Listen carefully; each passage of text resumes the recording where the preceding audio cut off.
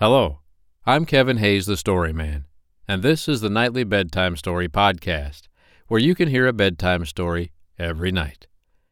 Tonight's bedtime story is The Frog Prince, written by the Brothers Grimm. I hope you like it. The Frog Prince. One fine evening, a young princess put on her bonnet and clogs and went out to take a walk by herself in the woods. And when she came to a cool spring of water that rose in the midst of it, she sat herself down to rest awhile. Now she had a golden ball in her hand, which was her favorite plaything, and she was always tossing it up into the air and catching it again as it fell.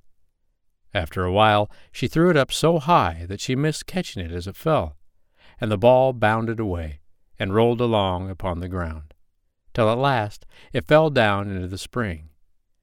The princess looked into the spring after her ball, but it was very deep, so deep that she could not see the bottom of it. Then she began to cry for her loss, and said, "Alas, if I could only get my ball again, I would give all my fine clothes and jewels and everything that I have in the world."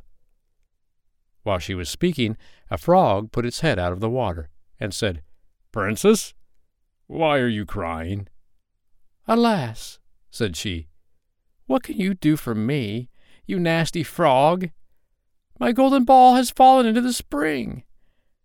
The frog said, "I want not your pearls and your jewels and fine clothes.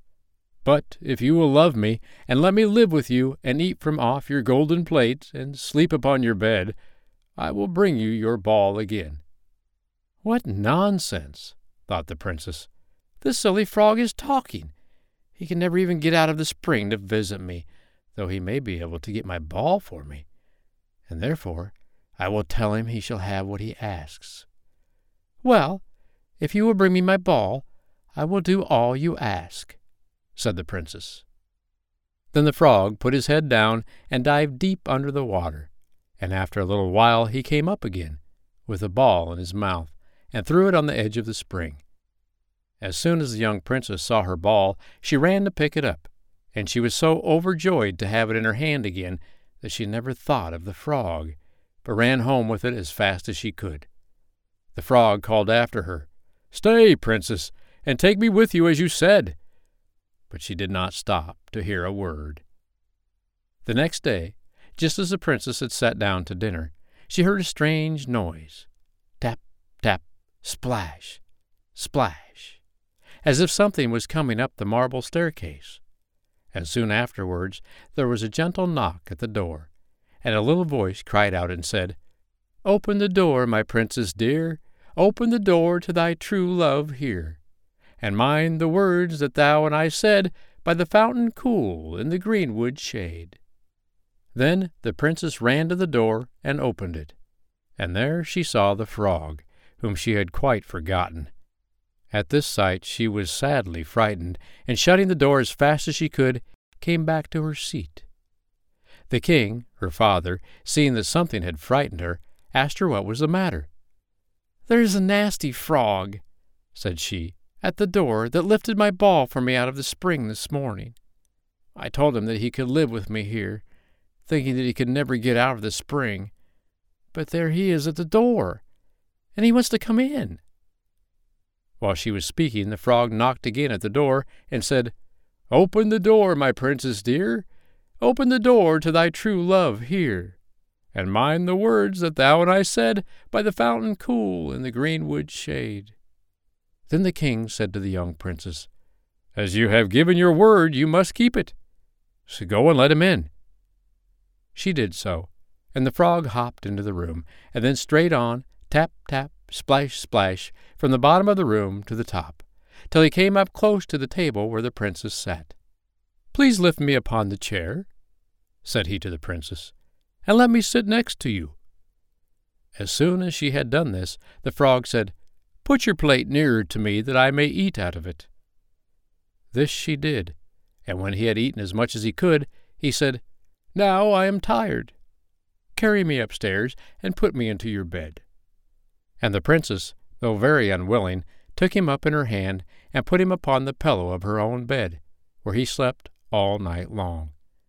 As soon as it was light, he jumped up, hopped downstairs, and went out of the house.